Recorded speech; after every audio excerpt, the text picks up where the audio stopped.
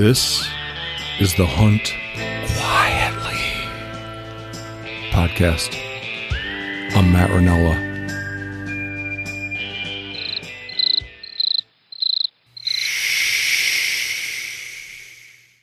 All right. I got John Kuntz, Hunt Quietly podcast regular,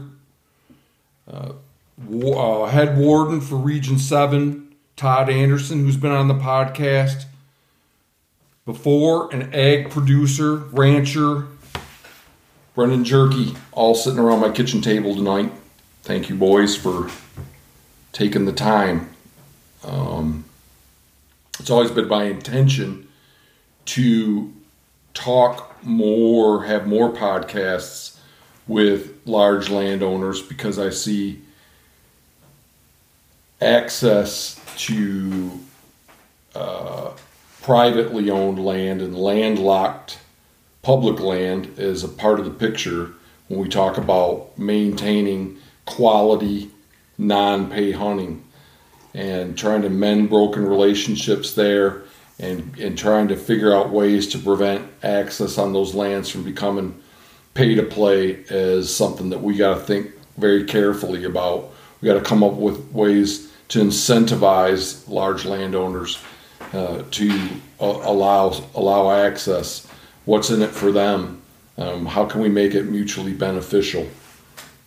So, Brendon, I wanted to start out with asking you, could you give us a rough idea? Your relatives have, just down the road from me, not a quarter mile, you have the business center for your livestock trucking. Yes, enterprise, that would be the right? Trucking side of the business. Okay, yep. So you ship cattle for yourselves and for others, and in addition to that, you ranch. Is that right? Yes, that is correct. Okay, yeah. Tell us a little bit about your ranching enterprise. Okay, the ranching is not a huge operation by any means. You know, we run a moderately sized cow herd across 3 ranches right now in Custer County. We have, which is where Miles City is. We're in Custer County right now. You know, we're running 3 different places, and they're all very good hunting places, but they're not very big. So we don't see a lot of traffic on them, but that is kind of the story there. Okay. And what is the hunting situation there? You're not in block management. We're not in block management. We're not outfitted. We kind of very limited, allow very little hunting. Okay. We kind of try to keep our deer herds and elk herds and everything else intact. And during hunting season, we do have a large population of wildlife that does congregate on our place. Because they're getting pushed on there from other adjoining properties. There's a lot of pressure around almost every place. If, for example, the place we have over at Ismay is surrounded by block management and public. So when that time of the year comes around, it's hunted so hard in the surrounding areas that everybody starts calling about the 2nd to 3rd week of season, wondering if they can get on because they always see everything piled down in the middle of that place. And I say, you know, they're there for a reason because there's so much pressure in that area. If I let you on, where are they going to go? Mm-hmm. So I typically don't let a lot of people on. I'll let very select people on, and they have to meet a criteria of how well do I know them? Do I trust them to be on the place? Are they going to do what they say they're going to do? Or are they going to go on and they're going to take something completely different from what they said they were going to take? Are they going to bring 3 of their friends and take extra every time they go in there? You know, it really just depends on how well I know the person and how much trust they built with you. Exactly. A lot of my hunters are either close family members or close friends who have helped in the past. You know, people who have come out when I've needed them to or asked them to help brand, help gather cows, precondition, you know, things like that are not hunting related, but they do show up when you need them. Okay, great. So to me, that's an important thing to note, that here's a rancher that's talking about people coming to help him when he needs the help. Not when they have time to give it, when he needs the help. And I think that hunters need to start to pay a little bit attention to that and give these guys the respect and the help when they ask for it. You have to remember that it is a huge burden to most ranchers to have somebody come to their place and help them because they have no idea if this person knows anything at all. So if they trust you enough to ask you to come and help them, if you want a place to hunt, I think you better show some respect and show up. So, Todd, I know that you and Brendon have worked together on some some issues where they're with hunters around Brendon's place or on Brendon's ranches. Can you guys tell us a little bit about this? This is getting we'll get a little bit here into the hunter behavior aspect of trying to maintain access on. Yeah. So personally, I'm a warden captain. I supervise the field wardens. We had a field warden, Frank Blendetto, that had a good relationship with Brendon and was working down that country. And I guess, Brendon, maybe you can kind of tell the story and I can kind of fill in from the point where the vehicle's running down the road. Yep. So we have a story from hunting. This is and I don't know the story, but I seem to recall that something happened just this year, fall 2020. It was actually 2 years ago. Okay. Yeah. When was that, Brendon? 3 years ago. 2019. Okay. It's been 2019, and then this. So this is an open investigation that we're going to talk about. Okay. And it's great to talk about it because someone may be able to give us some information on this. But I also know there's something where, like, we'll get to this, but you were babysitting a deer on. This year too. You bet. And that was just. But go ahead, Brendon. You can kind of. Well, we can reel back. It was 2019, fall of. I remember that because I still had the ranch across the road leased at the time. Yep. I just finished working a bunch of cows the day before, and I was by myself. I went across the road and trailed some cows out and was going to put them in their fall pasture until the snow flies and they came home. But there was this pickup that was running up and down the road. I'd noticed this deer over in the field just south of my facilities there, and I didn't pay any attention. He was a very nice mule deer. That was all I knew, and I continued about my business. I was trailing cows out. I looked back across the highway at my driveway, and these guys are parked in the driveway, looking around, driving up and down the road, back and forth. Middle of the day. This was about 11 o'clock in the morning. I saw them at one point drive into my driveway, go up to my building site, turn around, and go out, which is where I got the picture on the camera of their vehicle. Later that night, they never showed back up. I didn't see them again. Presumably they were going to ask you for permission to shoot that deer. Which I would have told them no at the time. Just because I don't know them and know anything about them.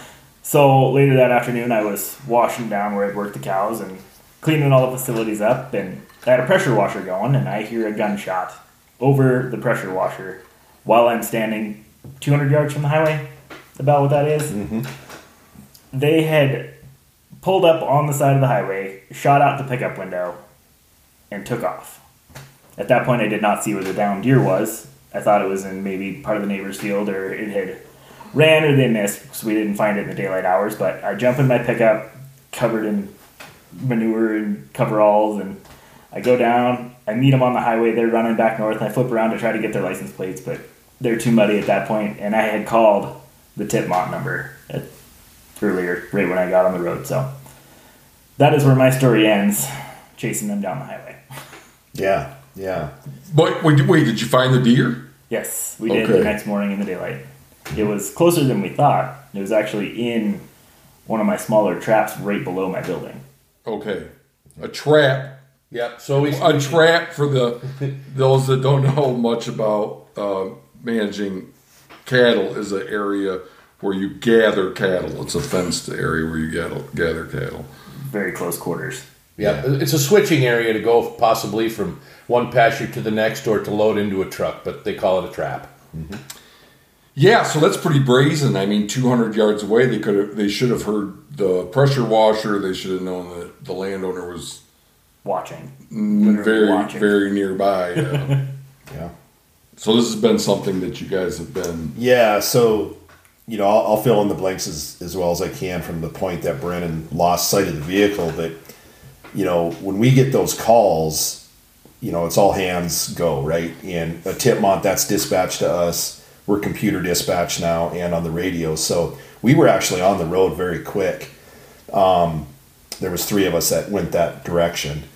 And one of the things that's always You know, we tell everybody, doesn't matter if it's a landowner or another hunter, is get us a plate number. You know, try to reduce that conflict, right? Like, because you just don't know. You don't want them going up to the No. That's what we do. But yeah. But I won't put words in Brendon's mouth. I'm assuming you wanted to get a plate. That's probably what he was doing. I did. The back plate was muddy, and I'd gone to pass them in this old pickup.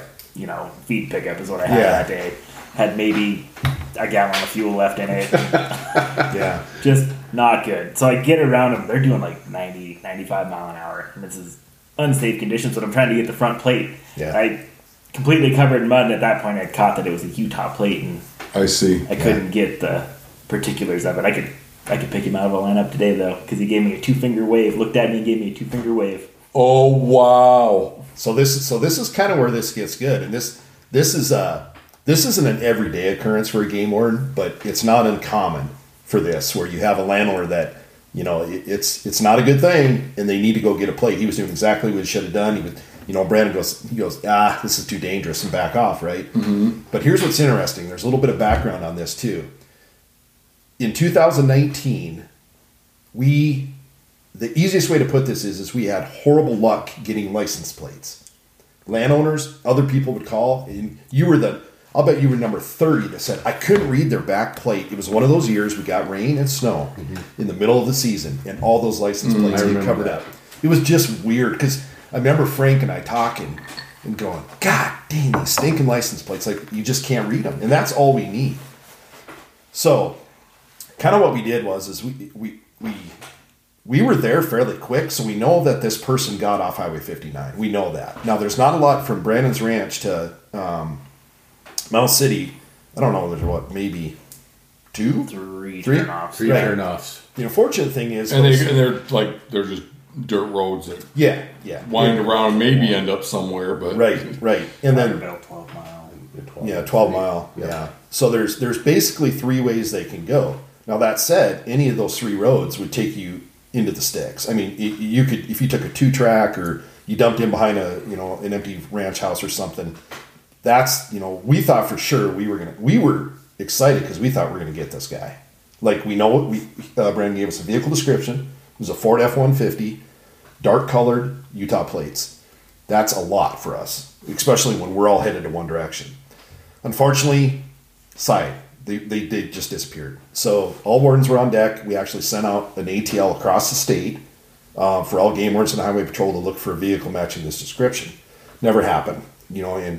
What's really interesting is when we do that, we don't do it very often because you don't want to, send something out like that unless you really want these people, and we really wanted these people. And so anyway, a little bit of backstory on that. So we worked all night. We worked till about 3-4 in the morning. And then we checked the hotels. We do just our procedures when we're looking for people. Didn't have any luck. So the next day, Brandon, I think maybe you gave Frank the camera. Within a couple days, we had a picture on the trail camera. It was the plate. You could tell it was Utah. I guess that's it. So what's interesting is we did some calling around, and we started calling our partners, other agencies and stuff, and they kind of led us to the FBI. Try these guys because they have software that can, get a better view of this plate. Yeah. So I ended up calling Salt Lake City, which is our regional FBI, and I ran into a guy that was doing a major crime, and I mean really major. And I talked to him. I actually got a person. I couldn't believe it. And he goes, drop what I'm doing. You sent it to me in email. Get on it right now. And he did. Like, instantly. I don't know what he was doing, but it wasn't a poaching case. I know that. Yeah. And he instantly dropped what he was doing, and he was a hunter. He told me that. He goes, that pisses me off. And he just said that. And he goes, I'm going to get on this. And he was a hunter. Wow. It was amazing. So he got on it. But anyway, unfortunately, we could get 1 or 2 digits, and we couldn't do it with confidence to even say that. But anyway, so the beauty of this case is we're not giving up. We're not going to get, and this deer was a 184-inch mule deer. And that's a big mule deer. It was a gorgeous buck. Rutting, sitting there, just doing his thing. That, for game wardens, that upsets us. Sure. Yeah, right. Sitting in 30, 40 does. 30, 40 does, right off the highway, from the vehicle. Everything you can do wrong, this guy did wrong. And so these are the ones, these are priority cases for game wardens. These are the ones we want to catch. And we're not going to give up on this. But the beauty of this... What does not giving up look like, though, when you have no information? You would be surprised how many cases we make 5 to 10 years after they happen. There's no statute of limitations on unlawful possession of wildlife. So we don't... What I mean is we don't give up, is that if by this podcast or whatever reason or however it would happen, if somebody hears something, you wouldn't believe what people will come... We've had the same types of people come back to the same area 5 years later. Yeah. And when you are reaching out to a huge platform like my audience, yes, when you yes, the reach is big. So I think so. But here's the thing: you should check your phone right now. So I guess where I would go with this is the beauty is Brendon. What he said is key. He could pick that guy out of a lineup. Right. I don't. From a game warden standpoint. Have you guys done the thing where you tried to draw them out? Well, you can't. It's tough because we don't even know where to start, right? But if we ever get that one call, one person calls and says, you might want to look at this fella or these people, then we got it. How often does law enforcement catch up with these guys, whatever time from the crime to when you catch them? Does it come from social media? A lot. So it's like, yeah, could you tell us one day you're sitting there looking at it and you're like, oh, look at this. Or somebody says, hey, look at this. Yeah, I would say, our tip-off program is basically our Crime Stoppers, where people call in to report violations.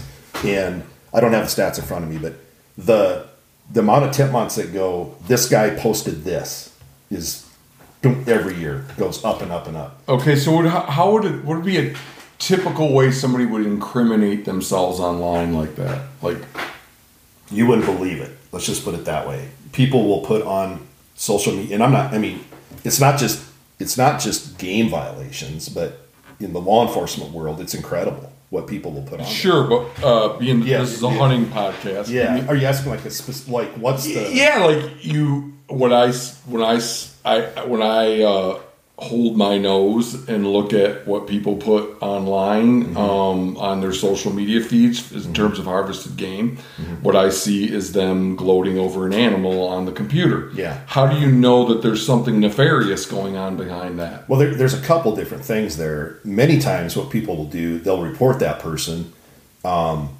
just on spite. So in other words... Somebody will look at that and be like, I know where he was. Yeah, I know where he was. I know where that deer is at. And then we do our investigation. And most of the time, it's nothing, right? It's like nothing. But most of the time, when somebody says, I know that, or not most of the time, the times that it's valuable is when someone says, I know that deer. Here's a picture of it. And it was on the hoof December 5th.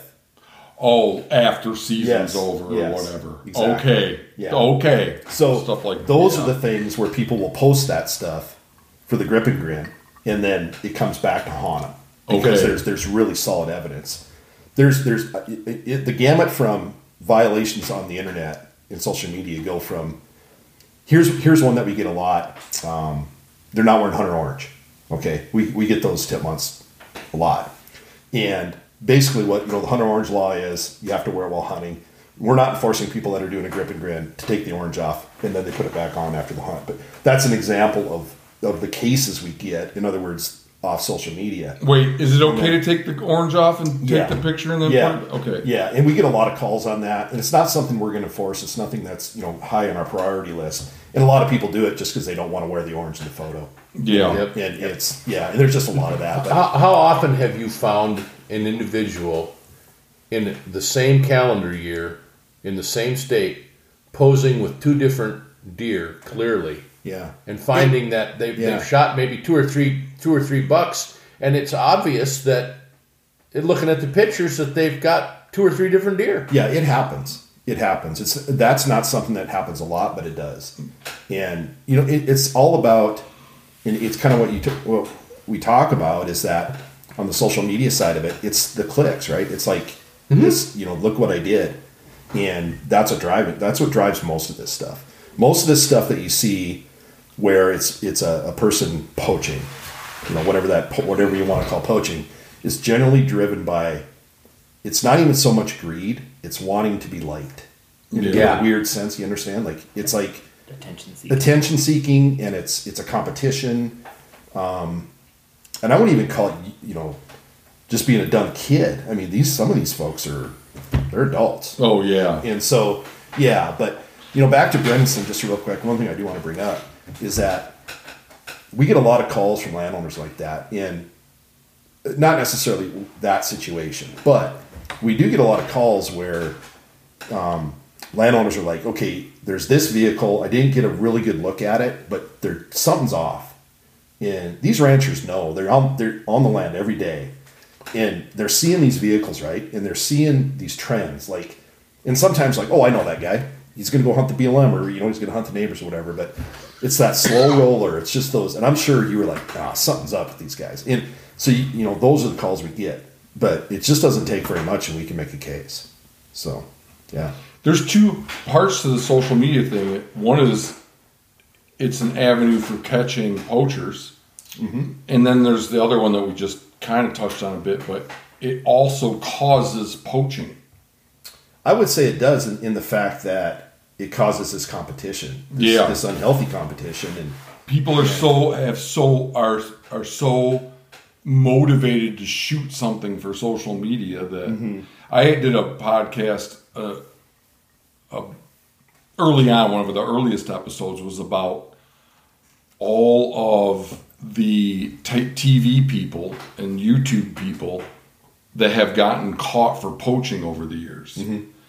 And we profiled probably 8 or 10 of them. There's been some since then. The Bomar thing. I don't know if you heard about the Bomars. No, I'm not up to speed on that one. Okay, this couple that are all over TikTok, and they just got busted, and now they are on probation. They can't brandish a firearm anymore or bow for some number of years. But anyway, I think I think that I could probably poach the rest of my life and never get caught. I mean, it's you if you got 2 brain cells to rub together, it'd be pretty easy, even though you're an awesome law enforcement officer. I'm not. There's a lot of country out there. Yeah. And the fact that that there's documented well in excess of a dozen cases where TV people have gotten caught doing poaching. Could you imagine how many that there are that didn't get caught? Yeah, I mean that's a stat we'll never know. Yeah, we'll never know that much.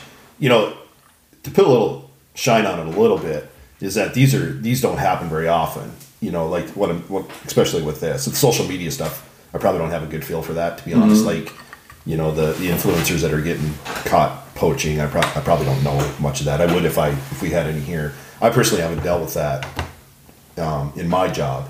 Not to say it can't happen though. Obviously it does happen. Yeah. But most of the folks are good folks. But what you're talking about, and this could be a different podcast, is we have an investigator that is really in tune to what we call the 1%.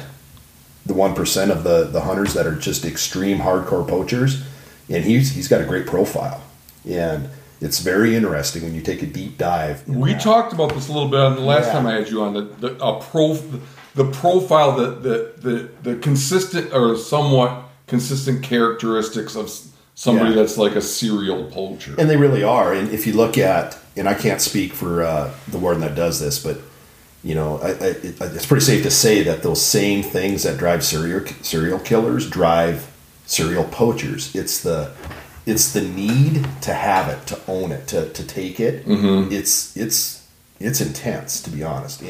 But that is so rare. Yeah.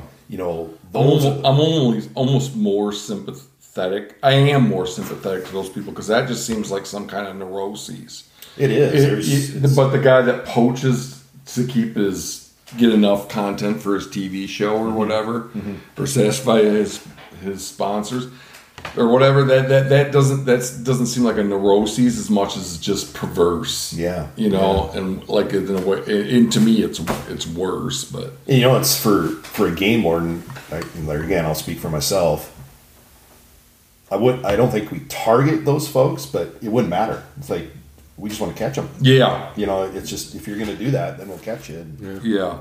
Couple more things I want to ask about with this poaching stuff, and then I want to talk a little bit about this group that John and I have started to facilitate public access with Brendon, just get his feedback on it and where he thinks it might be improved and what he thinks the potential for it is. So I'm curious to hear about this buck that was poached by the airport here right in town in Miles City this year. What was the story on that? Yeah, so that was another tip-off call that we got, and I really can't go in depth on that because that's still in the system.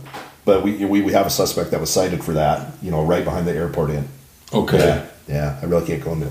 What I heard was that one of the people that lived there heard the shot. Yeah, Okay. We can't do our job without the public. Yeah. I mean, we could, but not near as effective. So that's a great point, because I've always said, when it comes to hunters and it comes to private landowners, whether you had permission to be there or you saw something that happened as you drove by, it's always very important to get a hold of law enforcement and let them know what goes on. Because the bad actors, so tell me if you think I'm wrong, Brendon, but the bad actors in this group that pulled shit like that on you only harden your heart to people that want to come and actually ask you and show you some respect. It hardens your heart if these people aren't caught. They're pulling that shit, and you're like, nope, I'm not doing it. Yeah, absolutely. It makes you shut down just because it's like a class thing. Everybody's going to suffer for one person's. Yeah, so it's military style justice. Hey, look, you screwed up, so now everybody's getting punished. Yep. Well, it's the problem is they put you in that situation, and you don't want to be in that situation as a landowner. You got enough going on as it is. No. So then, for something like this to come along and it just ruins your day, so you just shut down and you say, you know what, I don't really feel like putting myself through any more of this. Yeah. So and I would guess at some point, do you have many people actually come to your door and ask if they can hunt? You know, I can't say that I do. So you really don't. Nope. And so I know with some landowners, they get so sick and tired of people that they become really highly irritated when people show up. But you haven't had to face that yet because you just don't have anybody come and ask. I don't. I think the word is well enough out that people just don't even bother. Yeah, but for the non-resident that doesn't know you. Right. I mean, so clearly this guy from Utah. Yep.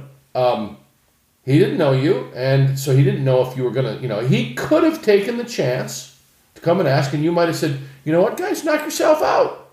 You might have, there's always that chance. But he chose not to. Yep. My point being is nobody's actually coming to ask you and build a relationship with you.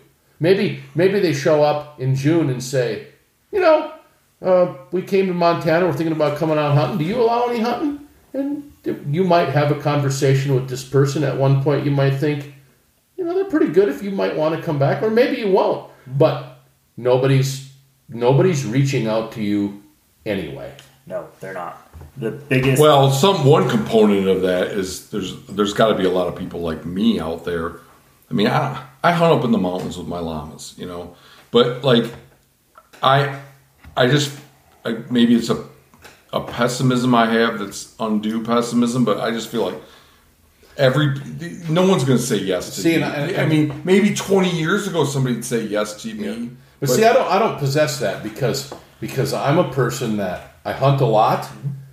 But I hunt close to home. I hunt most every weekend and some weekdays. And I have no problem with asking ranchers that I don't even know. Okay. Through roundabout conversation, could I hunt?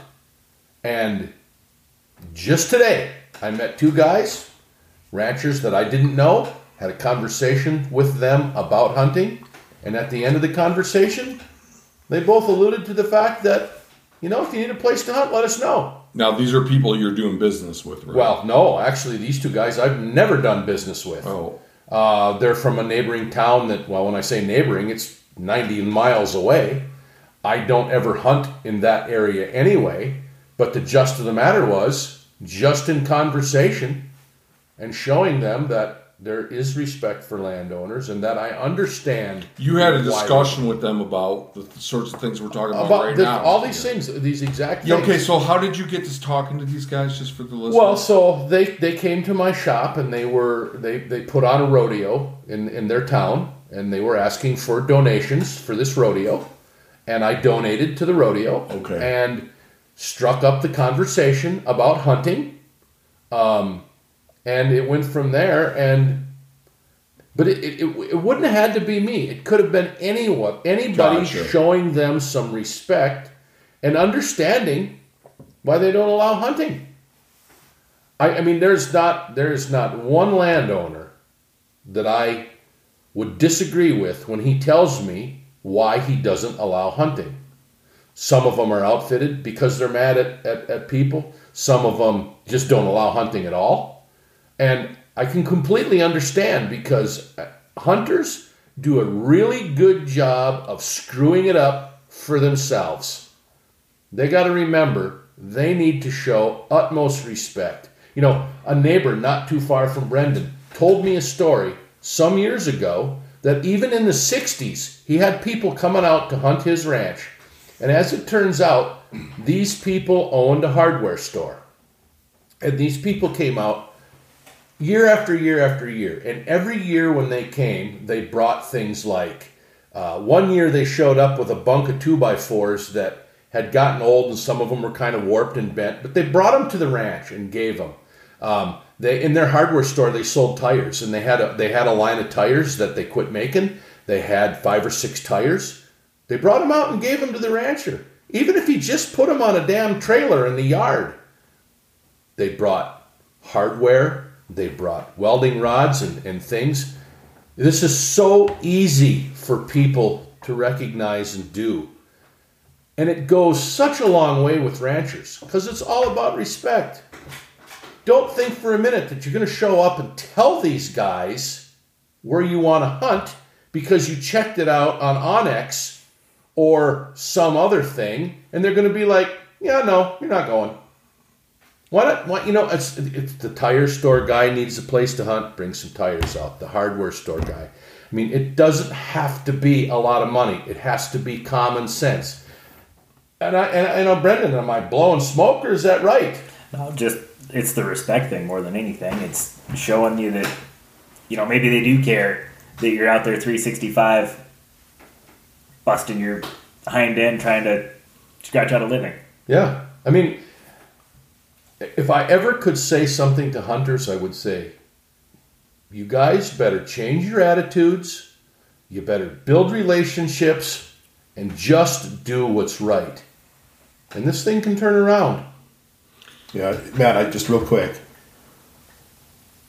I think Brendon just explained exactly what you're wondering, is that, and I don't have stats on this, but we hear all the time, as game wardens in the department, that everything's leased up, everything's locked down. Brendon just told you who hunts his place. Yeah. Who are those people?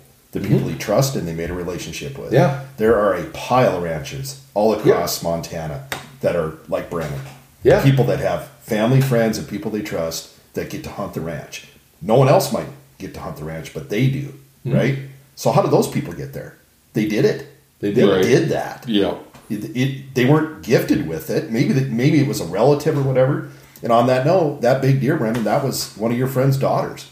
Mm-hmm. That was the deer you had saved for her, right? We're a huge opportunity. Wait, which big deer now? The one from the Utah Guy. Oh, that that was okay. Yes, okay. I remember that. You had and that somebody just in popped mind for that. Oh deer. yeah, I remember that because I remember you telling me that. This was a friend of yours. I don't think it was a family member. I think it was a friend's first daughter. You were saving that deer for her to come shoot that, right? Yep. So that person and their daughter got permission to hunt. And I don't know the background on it. It really doesn't matter. But someone at some point met you, got to know you, you trust them, and guess what? They get to hunt the place. Every ranch isn't outfitted in Montana. That? Right. Every ranch is every year. in block management. So, like Brendon said, this guy, that he was kind of saving that deer. They come back to your place every year. Sure, I'm sure he's a friend. So so once again, here's a rancher. He's not outfitted. He doesn't He doesn't partake in block management, but yet he's allowing what I call reasonable public access based on the attitude of the individual that wants to come and hunt. There's all kinds of it out there, guys. You just got to jerk your head out of your ass and pay attention. But one thing I'd say about all of this, though, is that there is some opportunity out there like that, but it's gotten way less. Oh, it's harder and harder. It's gotten way less because there are way more people willing to pay money for an exclusive opportunity at big game now than ever in the Western United States.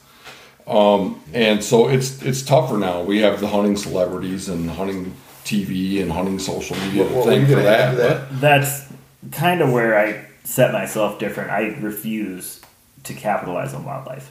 Oh. I don't think it's a resource. Yeah, you have some interesting principles because you're concerned about the wildlife having something to go when it's getting overpressured in hunting season. Quite a conservation-minded absolutely individual. Which, so are you one of a kind in that respect, or do you know other people that? There's other people like that. Few and far between. Yes, I mean. You have some other neighbors right there that are very much like that. Yes. The area he lives in has quite a handful of neighbors that are very much like that. Okay. And our wildlife populations do show. Oh yeah, you guys have got a great pocket right there. What the results of that are, but I will never accept money for a wildlife trade. It's not ours to sell, in my opinion. Yeah. If anything, we're stewards of the land, and we're there to manage it so that we can run our cow herds and the wildlife still have a place to go. There's a balance there that we have to keep in order to keep ourselves in business, first off. And second off, we have to keep the population of the world happy with how the world looks. So interesting note to that. You're saying by being good managers of the wildlife that translates into society looking beneficially on what you do, favorably on what you do. Yes. Okay. Yes. So an interesting note to that is my son did some work for BLM some years ago. He was doing some sage grouse select mapping, and he always told me that he noticed that when he drove onto a ranch that had a lot of wildlife on it, and not just game animals but non-game as well, he always noticed that the cattle and the ranch looked so much better than the ones that weren't taken care of. And I really believe there's a lot. If you start to notice ranches that have deer, they've got songbirds, they've got grouse, they've got pheasants. The cattle generally look great, and there's a reason, because it all works together. You think I'm right, Brendon? 100%. I'm going to side note a little bit here, sidestep. There is the mindset that these guys from out of state are coming in and buying up these big plots of land to make into their mule deer / elk reserves. Yep. Right. They're kicking the cattle out of there. And what they don't realize is when they're doing that, they're taking away all that fresh green fall growth.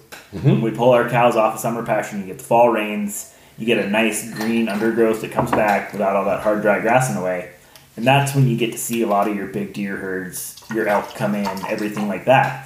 And what they're doing by leaving these places ungrazed is they're kind of pushing these animals closer to us, is what we're noticing. We're seeing a lot more elk. Every time. I couldn't agree with you more. I guess another way to say it is these systems is mixed grass, short grass prairie evolved under grazing. And it's very unnatural to have those areas. It used to be bison, now it's cattle. So Yeah. I want to leave some time to move into Montana Hunters for Access, this group that John and I started, because I'm really interested in Brendon and getting your take on it. And this conversation has already gotten me thinking about a way to couch it. So what we've established a little bit is, as we've talked, is that developing relationships, hunters developing relationships with landowners, developing trust with landowners, would help will help stem the tide of everything getting privatized and leased up. And I think of this, what we're doing here with Montana Hunters for Access, as a way for people that maybe they're not gregarious, outgoing sorts of people. Maybe they're very uncomfortable, as am I, about going up and talking to a stranger. I don't like going up to a ranch house and banging on the door. It makes me extremely uncomfortable. But a way for those sorts of people on a grander scale, lots of people, to give back, show respect, develop the relationships, and try to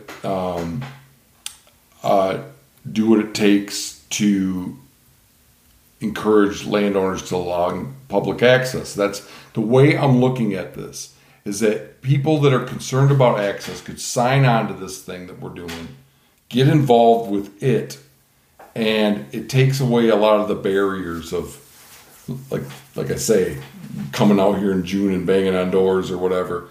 And what this thing is what our group is doing is we raise, one thing we do is we raise money to buy appreciation gifts for ranchers, feed, calf shelters, fence closers, what have you, and we dole that stuff out as thank you gifts for people being enrolled in block management. I want to back up and say I understand that block management is not going to work for every ranch and that you're not in it. It depends a lot on the production system, the size of the ranch, where the ranch is located.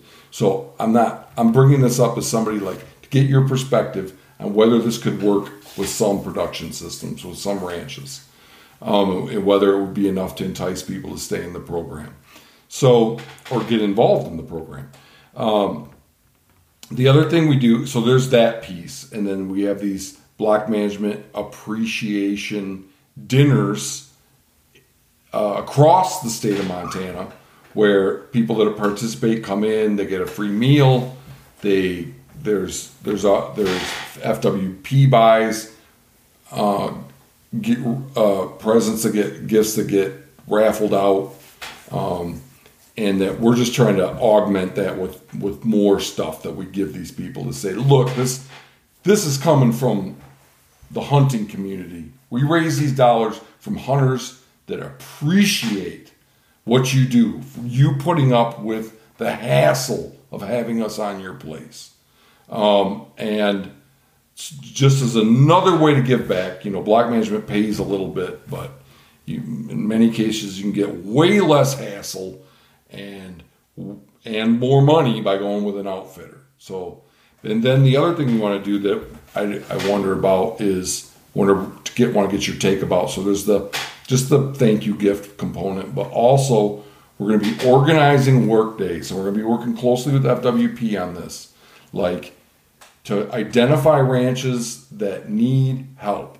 We had a fire, and now we got to replace all the clips on the wire, or we got to replace the wire. This place has 10, 15 pivots, and half the nozzles are clogged, and we're going to get a crew out there to work on that, picking up trash. What else, John? Well, so one of the things we did was we had a block management ranch that had about 1.5 miles of fence. This old fence. It was falling down. He wanted it out of there. He was doing some different pasture. He was actually going from farming to pasture ground. He wanted the fence removed. There was about 15 of us that day. 4 hours. We removed 1.5 miles of fence, separated the steel post from the wood post, wound up the wire, done. The man was he was very skeptical in the beginning. He's like, what do you guys want He's from like, me? what do you want? And he was like, most of you guys don't even know how to work. I don't think a single guy that was there on that work project has been there to hunt since. Nope, I don't think so. But what was really neat about it was we cleaned it up, and he was dumbfounded. He fed us lunch. He thanked us, and he looked right at everybody there and said, any one of you guys ever want to come back and hunt this ranch? Come back and hunt. I don't know that anybody's been there. I've been back to fish, but I don't know that anybody's been there to hunt. Sadly enough, he left the black management program anyway. A year later, he had some hunters tell him that they were going to hunt a part of his ranch after he told them that he was moving cattle through there that day, and he asked that they not go there. And they said, no, you have to let us. We're signing up, and that's where we're hunting. Those guys got escorted off the ranch, and not another block management hunter went there. Place is leased out to actually, I believe, some kind of a TV show host guy now. And that's it. Now, he has stated to me that he would allow those guys that helped that day to come and hunt. But to me, I feel like, he had to make a choice. I respect him for that. Even though I've been offered that I could come back and hunt, not going to do it. He leased it out to some people. They paid fair money, whether I like it or not. So there's a negative example. So we have also a positive. But the positive effort that we went through was well received and would have been fine. But the negative bullshit from the poor actor hunters caused the downfall. So this is right back to what I've always said was there needs to be more teeth in the law when these guys get caught doing stuff. No more of this $150 fine or this other bullshit. We're talking. Well, what these guys did wasn't even illegal. Well, I realize that, but that alone is an ethical poor choice that maybe they should have went through some kind of an ethics class to validate their tag. This way they know if they pulled something like that, they don't get to come back. There's got to be some legislation with some teeth in it, and I think both Brendon and Todd can extend on that to where something needs to happen because the punishment for poor acting ain't there. So we also have one positive example. Todd and I were involved in another work project, again working on fence on the McRae Ranch this year, and I don't know if it was you, I can't remember if it was you. I think it was you that told me that what's his first name? Clint McRae. He told, I believe you, that if it wasn't for groups like yours and this was the Warden Association, Pheasants Forever was involved. I was there doing that kind of showing that they valued it enough to come down and do that kind of work that he would have been done with block management. Yeah, no, he absolutely did. One of the things that you're talking about, John, in this is Brendon, I think you have this is valuable input from you, is one of the reasons we have these conflicts, and we've talked about this, is there's a disconnect from production agriculture kids. So when I was a kid, I grew up working on ranches and farms. All my friends were ranchers and farmers. So I got to eat meals with those folks. I helped them do chores, all that stuff. There's such a disconnect on what a hunter thinks a rancher is. Yes. They think a rancher is Yellowstone, the movie. That's, right. Honestly, and that's the easiest way to put it. But really the truth of it is the fall is one of the busiest times for someone raising cattle. Yep. And so you take that not knowing and putting them in the situation. Sometimes they're put at a disadvantage because they don't know. Like they don't know that this person's busy. They don't know. They just don't know what it takes to run an operation like that. Yep. So they sometimes do, like, what's the big deal? There's cows. Well, what's the big deal? They don't get it. It's a big deal when someone has something to do, plan for the day, and now they got to bring in cows that were pushed out by some idiot hunters, right? Yep. So and we can have this conversation more, but there needs to be some education. And I'm not talking like you have to do this. Maybe that's the way you do it. I don't know. I've been lobbying for that. Yeah, maybe that's the way you do it. But because in my opinion, like nobody's gonna, like the worst of the worst, the people that are leaving the gate open, shitting next to the sign-in box, and driving on the muddy roads are not going to take a voluntary class on how to. But then they don't get to go. Yeah. You gotta No, that's what I'm saying. That Yeah. shouldn't be voluntary. Right. It shouldn't be. You got to take it to validate should your be tag, or compulsory. you're staying in the motel room. The reason Or Yeah. maybe not validate your tag, but at least hunt private lands made available through government programs or whatever. One of the reasons I know Brendon cares about this is because you called me last fall, or we had a conversation about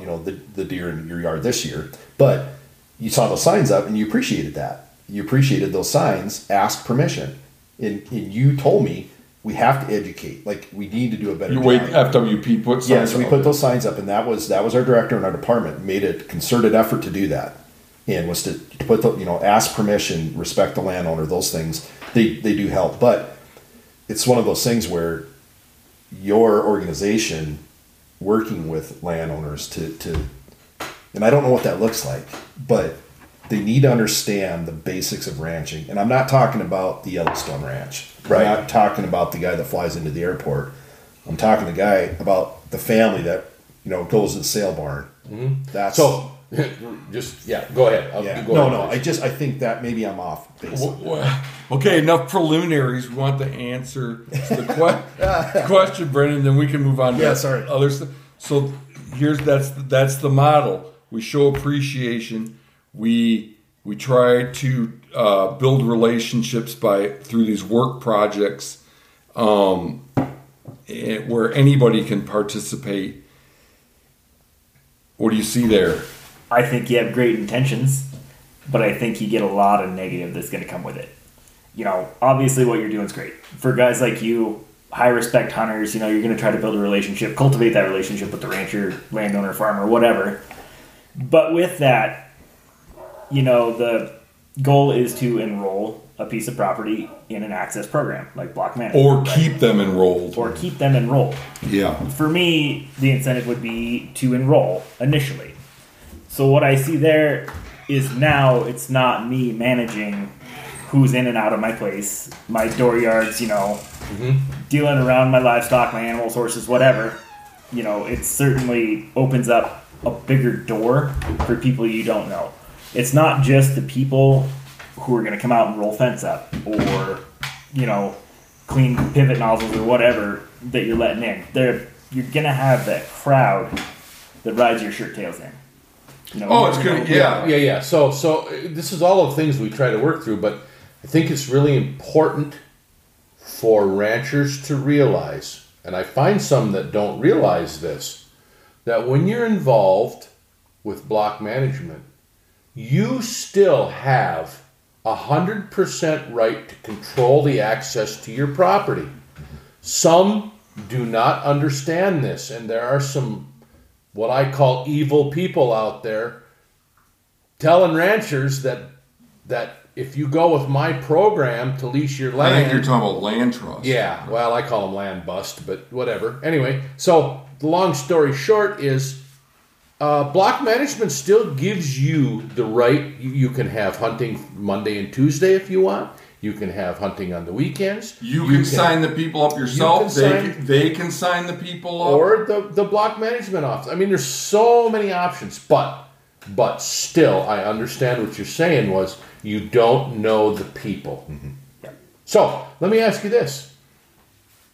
Let's say, for instance, that you said, you know what, I'm gonna enroll in block management, but the prerequisite to hunters coming to my place, they have to come and meet me at least a year before they show up. And block management office, you know the rules. So, hey, maybe block management office can say, we've got this ranch, the Jerky Ranch, it's a little south of Miles City. If you're really interested in hunting, they're going to allow hunting, but you have to come and meet the landowner a year ahead of time.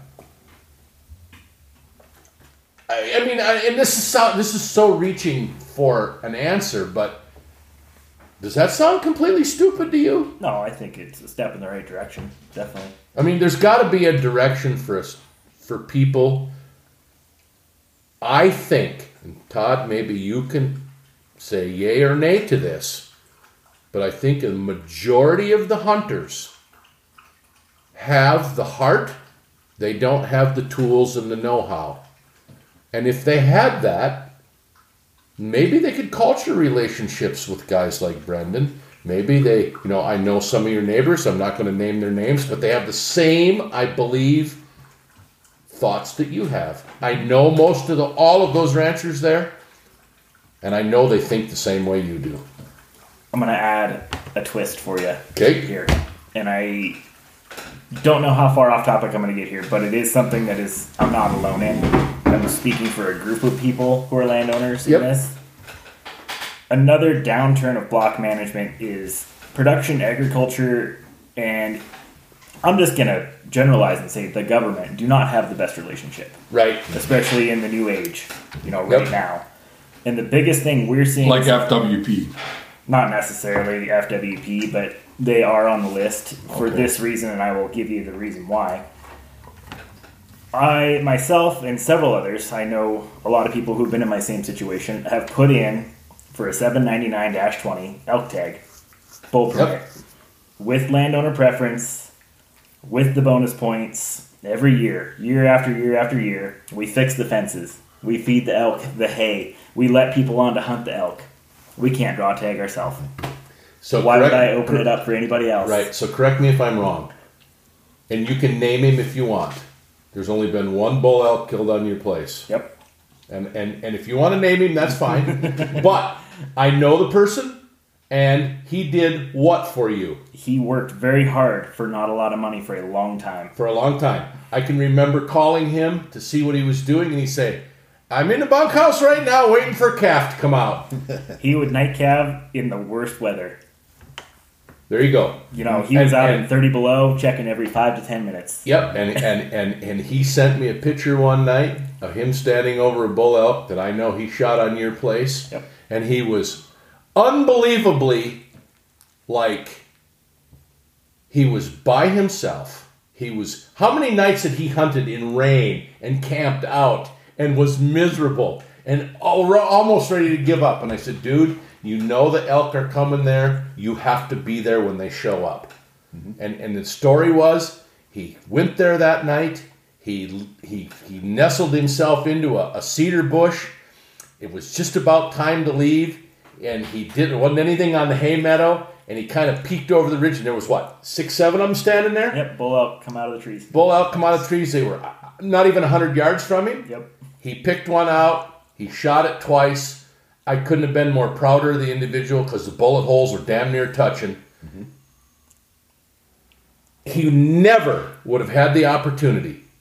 He earned it. 100%. He earned it. Mm-hmm. And I tell him this all the time, and he doesn't take advantage of it. He earned a lifetime of opportunity. And he is so thankful to you. And he never, you know him as well as I do. He's probably one of your better friends. Absolutely. And he would just never burn the bridge. And he even's like, I respect Brendon. He likes his mule deer and he likes his elk. And I was able to kill one, and that's it. Mm-hmm. To be fair, he also was sleeping in his tent one night when the herd of elk ran over his tent. I know.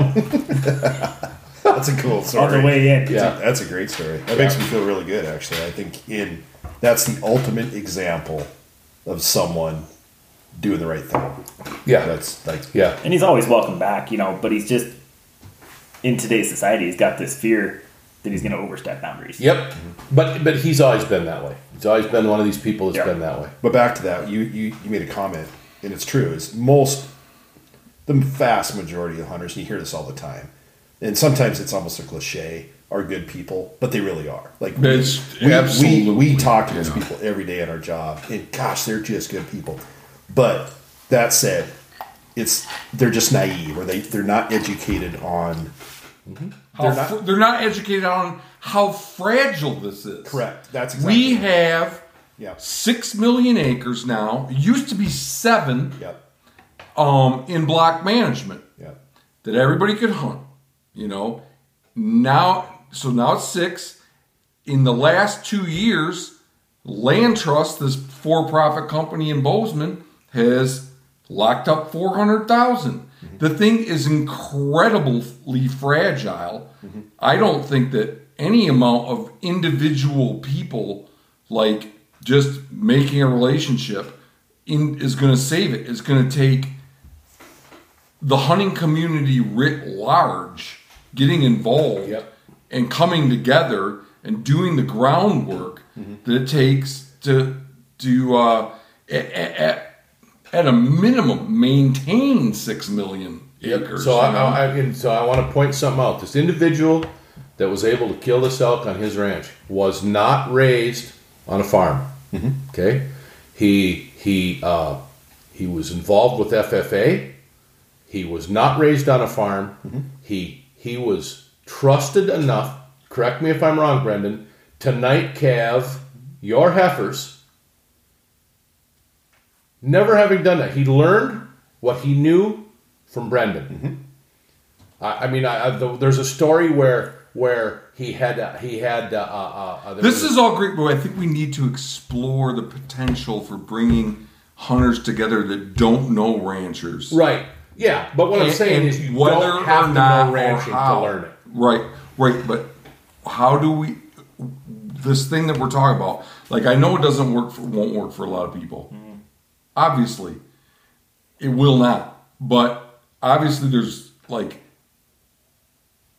somebody that's enrolled in block management in 2022 isn't going to be less apt to sign up in 2023 if we give them a calf shelter and do a work project on their place. No, absolutely. It's definitely going to be an incentive for them to stay enrolled. Right. But how do we leverage it to maximum effect? Like, there's been other ideas, like weed spraying. If we had crews that could do weed spraying. John had an idea last night with a lot of these people are marketing their own beef. And then if we were a marketing arm, advertising arm for them, like these people are in block management, buy their beef. What kind of things can we do to incentivize, show that we value, the hunting community values this access, and then we don't want it leased out to some douchebag from New York City? It's tough right now. The guys who are pro hunting obviously are going to allow all their usuals, and if they're in block management, they're going to continue that. I personally know one person in block management. I know several, but one in particular I can think of, and what he does for block management I think is very minimal. And he could do a lot more. He opens up very little pieces of his ranch that are, he and anybody who knows ranching and knows topography knows that there's no wildlife in there. He opens it up for the traffic, the foot traffic. You got to get people like that to realize that there's better benefits for having more vast open acreage. That's just a fraction of their ranch that they're putting in. Another guy I know pulled his ranch out of block management because of poor relationships with government policy. Yep. And that, you look at the legislation, I think the bridges you're going to gap are going to be in the public relations department more so than going out and doing things for these people. You can put a group of people together and try to get harsher penalties for poachers, and what I've been like with this podcast, what I've been saying with my agenda personally is that I am not trying to pass any laws. I'm trying to get hunters to look out for other hunters and hunters to band together and try to form relationships with landowners to get some access. And the other thing is, the almighty dollar talks for a large percentage of people. You look at the people who are enrolled. And again, then that's another problem, is that the whole agenda behind what I'm doing is I have zero interest. I would give up hunting rather than pay for it. I agree. I'm right there with you. I don't think it's an industry that should be allowed to collect money on or to profit from. I dislike outfitters far more than any other hunter because I deal with them all the time. How, in what capacity do you? Them shooting about 200 yards from my house. Okay. On the neighboring property? Yep. Okay. I have a neighboring property where this outfitter, I have such a high traffic rate of outfitting by my house. Yes, you do. That it just cannot handle it some days. Mm-hmm. You know, they get out of their vehicle on my side of the fence. They walk across my property to get across the fence into their property when they could just drive another quarter of a mile up. Yep. I I know right where you're talking, man. Do you get approached by outfitters very often? No, I do not. But I do know that they have a very large ranch that they can hunt. Yep. And they always seem to be very close by me. 30 plus sections. 60. Okay. I knew it was plus, but I 40,000 acres there. And it's a great ranch, obviously. Yeah, and it Okay, so I wanna ask, do you have any advice for us? Is this gonna do a damn thing? I think it is. I think the more people you get on board, the more positive impact you can make.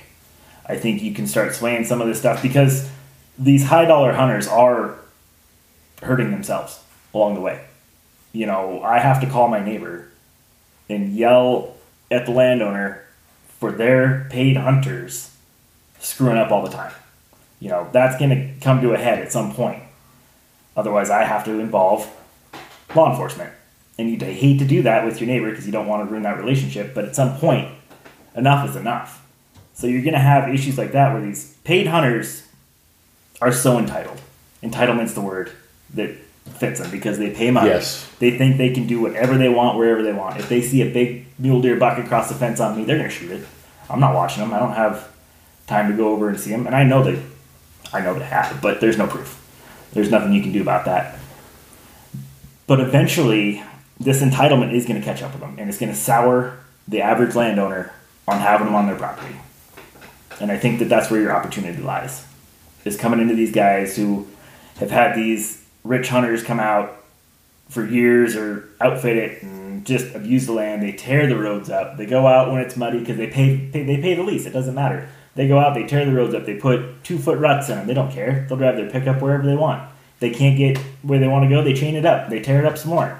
You know, these are complaints I've heard from landowners. So that opportunities like that is going to be people coming out of the private lease and more into block management because block management manages the hunting. They don't want to manage the hunting. That's the whole reason for having an outfitter. They don't want to have people knocking on their door and say no to everybody. Some people can't say no. I'm probably one of them, you know. Yeah. Come up to me, I have a hard No, time this is saying really no. insightful. Like a mixture of financial compensation, like what they get now, and it's going to increase as near as I can tell. Yeah, so there is some proposed legislation that has a lot of support to look at the block management program to increase compensation. House Bill 58. Correct. And look at, and I don't know what the status of that is, but also look at the formula. So not necessarily that it takes 100 days to get there, but the quality of the hunt. And that's something that I don't know where that's going to go, but it is being looked at because that is a concern for a lot of folks that get into block management is it's just too much, right? And a lot of folks that are in block management, it's a financial, but it's not necessarily they're doing it for the money. They're doing it because they enjoy the people. They enjoy opening their ranch, and it's really no different than Brendon in a sense. It's that he manages his ranch as he sees. It doesn't include outfitting or leasing. On the block management side, they do it for their reasons, and what we need to do is sweeten the pot for the reasons to either stay in block management or get in block management. So what you guys are doing is very good because you're just sweetening the pot. You're not changing the whole system.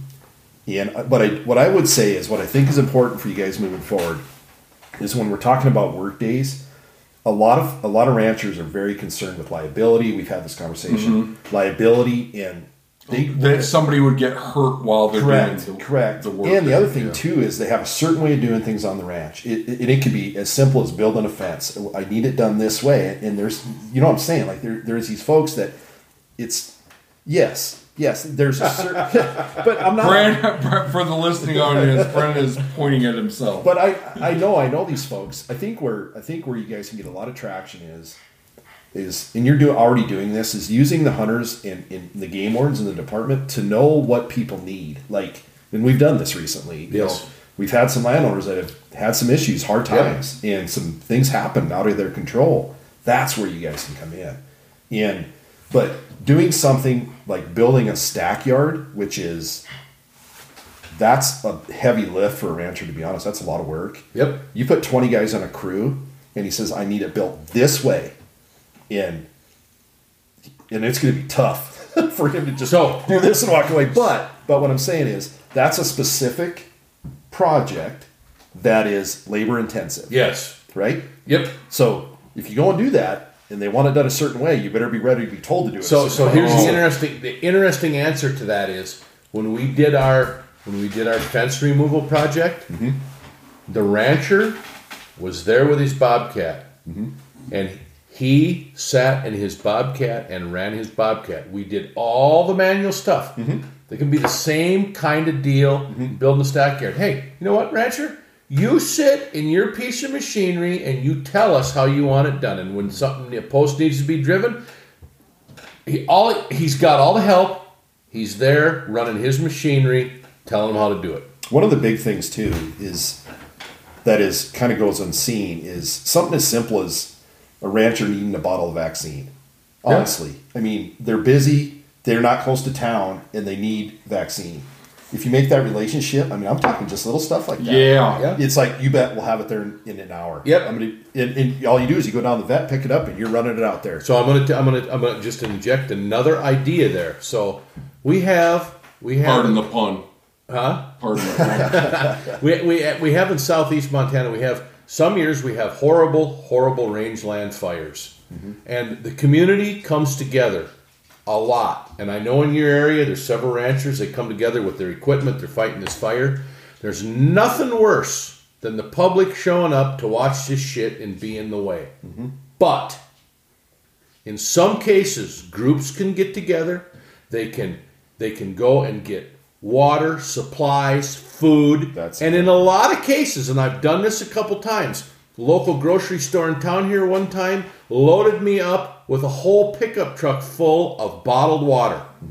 I took it out to the fire. Here it is. We got BLM fighters. We got state people. We got ranchers. We got people that know a little bit about a fire coming to help put that thing out. I showed up with a pickup truck load of cased water. There's things like that you can do. But I would caution on the fire thing. If you don't know about fire, don't go to help put the fire out. You're putting an idea in my mind, like, so we have a website now. I don't know if you've looked at it, Todd. Yep. So Montana Hunters for Access has a website. You could almost have it be that, or a mailing list or something like that. If an urgent need emerges, that there's a call to arms, and like Absolutely. guys from Billings, guys from Bozeman, guys from Minnesota, if they, wherever, be like, all right, you value public access. Here's a property that's rolled in block management, and they have a need right now. Come over, give some help. I don't know. They need a plumber. Is there any plumbers out there? We could get a plumber. I don't know. When these fires happen and there's big stuff like that going down, there are so many things that need to be taken care of. So many things. I guess what I would say is, you don't have to look too big on this.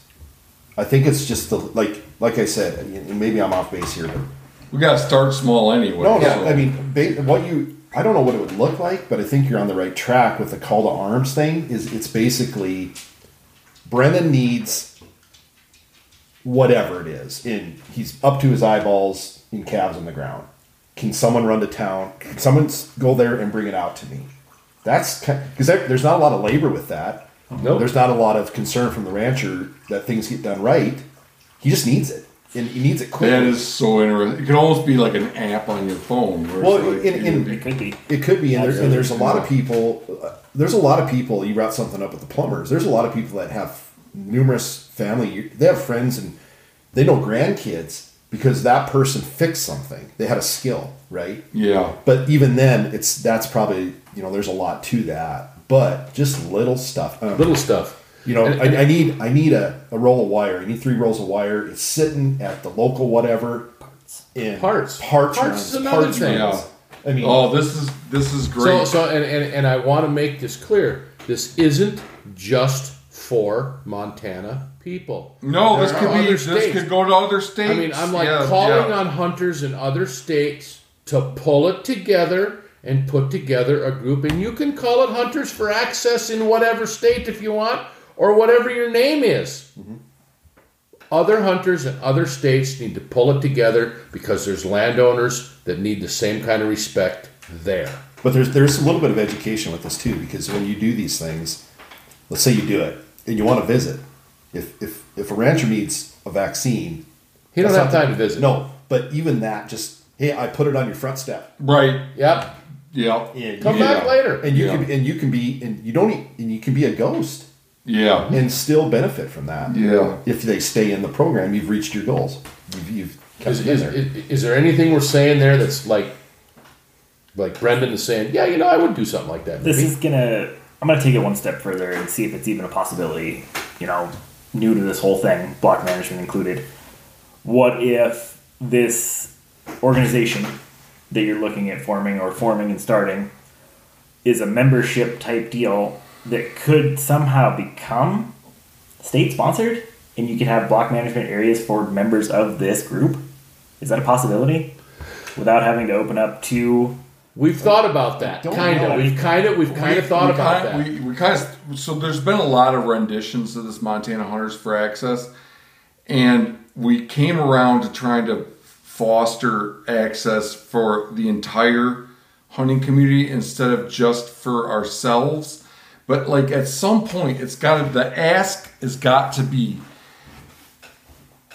if we're going to do stuff to help with access for everybody, that the state has got to take the training piece more seriously. There's got to be, whether it's training landowners and how to act on private lands, and also more enforcement when they do stupid shit. But yeah, we came down on the side of trying to increase access for the entire hunting community. I am not opposed to, if that becomes futile, to having it be for people that want to get involved. Yep, and if you're involved, then you're part of the deal. Anybody can do it. You can join you guys and go out and help whoever. That's all it takes. Yep. But from my standpoint, you hate to see the guy who didn't do a thing benefit from everybody else's work, because that is not the country we live in. And another thing is that guy is more prone to doing something stupid. Absolutely. So we are